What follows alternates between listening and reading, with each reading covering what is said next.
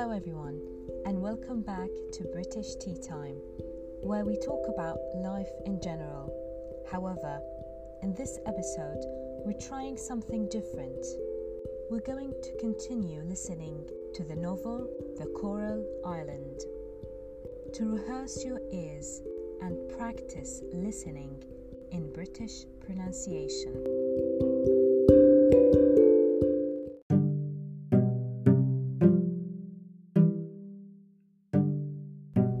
The Coral Island, Chapter 2. When I woke up, I was lying on the sand with Peterkin and Jack beside me. I had a deep cut on my forehead, and Peterkin was trying to stop the bleeding with a handkerchief. "Are you all right, Ralph?" asked Jack as he looked on anxiously. "Yes," I murmured. I touched the cut on my forehead. It hurt. "What happened?" I asked. "You hit your head on the oar. When we jumped into the water, you were unconscious. Luckily, we managed to pull you to shore," said Jack. "What about the captain and the crew?" I asked as I tried to sit up. Jack shrugged. "I don't know. When the ship hit the reef, the men were thrown into the water. They managed to climb into the boat, but the winds carried them away from the island. The storm passed a short while ago. I really do hope the crew managed to save themselves." "Those poor souls," I said with a sigh. "And what happened to the ship?" "The ship sank, unfortunately," said Jack. Jack stopped speaking and we all fell silent. It was at that moment that I realized our situation. We'd been shipwrecked on a remote island in the Pacific with no food and very little chance of rescue. How would we ever survive? "This is terrible," I exclaimed. "This is the end." "Perhaps not," said Peterkin with a voice full of hope. "Think about it, lads. We have a beautiful island all to ourselves. We can start a brand new life here. We could be kings." Jack sighed. "How can we possibly live on this island, Peterkin? We don't even have any tools, not even a knife." "We do have a knife," said Peterkin as he pulled a small penknife from his pocket. It had only one blade, which was broken. "I suppose that's better than nothing," said Jack. "What else do we have?" We searched our pockets for other items of value and we found the following: a silver tin, a piece of rope, a sailmaker's needle, and a broken telescope. Jack also had a brass ring which he wore on his little finger. While we were examining our possessions, Jack remembered the oar we'd used to get to shore, and we quickly made our way to the beach to find it. Peterkin, who had run ahead of Jack and me, was the first to spot it. And he made another useful discovery too. An axe from the ship had also been washed up on shore. "Fantastic," said Jack as he picked up the axe. "This will be more valuable to us than 100 knives." Once we'd found the oar and the axe, we decided to pick some coconuts to satisfy our thirst. We used the penknife to cut through the coconut flesh and quickly gulped down the juice. The coconut water was sweet and refreshing, and it instantly made us feel better. We made our way back and spent the last hour of daylight cutting down large leaves and branches to create a shelter.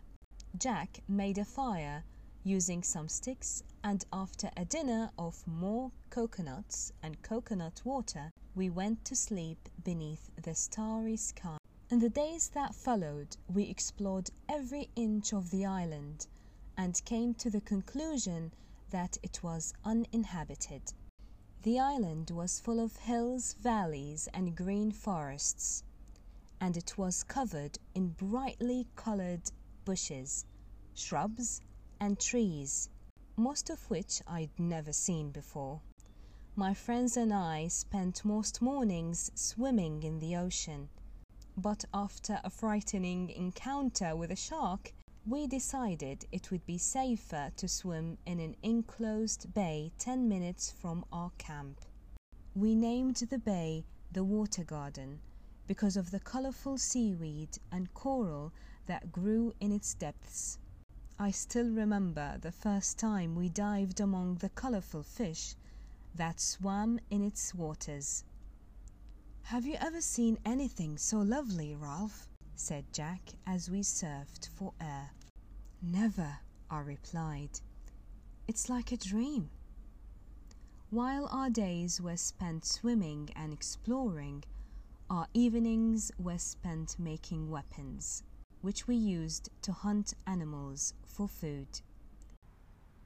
Our impressive collection of weapons included spears, bows and arrows, and clubs of various shapes and sizes.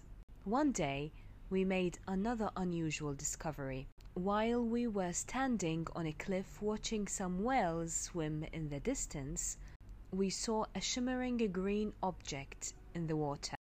"I say, Ralph, what's that in the water?" asked Jack. "It looks like a fish," I replied. "Strange," said Jack. "Why isn't it moving? It's always in the same spot."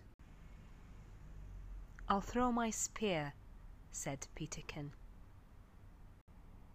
"Fire away then, my boy," laughed Jack, but the spear passed right through the object and returned to the surface.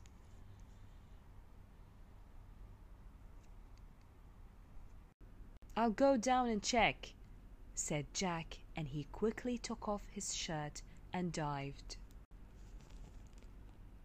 A minute passed, and then 2, but Jack was nowhere to be seen. When another minute went by, Peterkin grabbed my hand.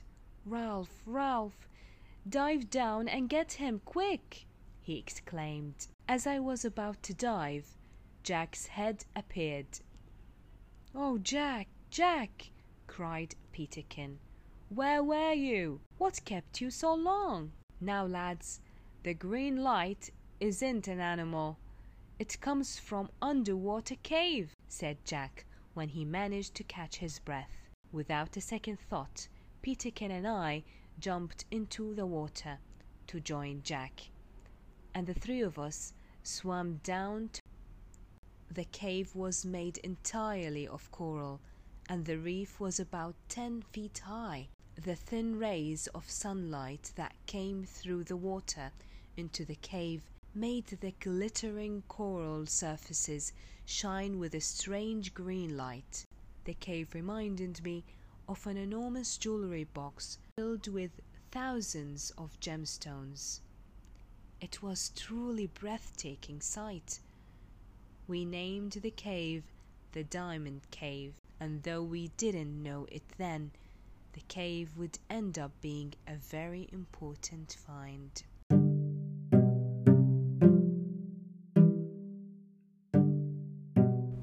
That's the end of chapter 2 of the novel The Coral Island. I hope you find it useful and you enjoyed it. Subscribe to my podcast to listen to the rest of the novel. Have a great day and take care.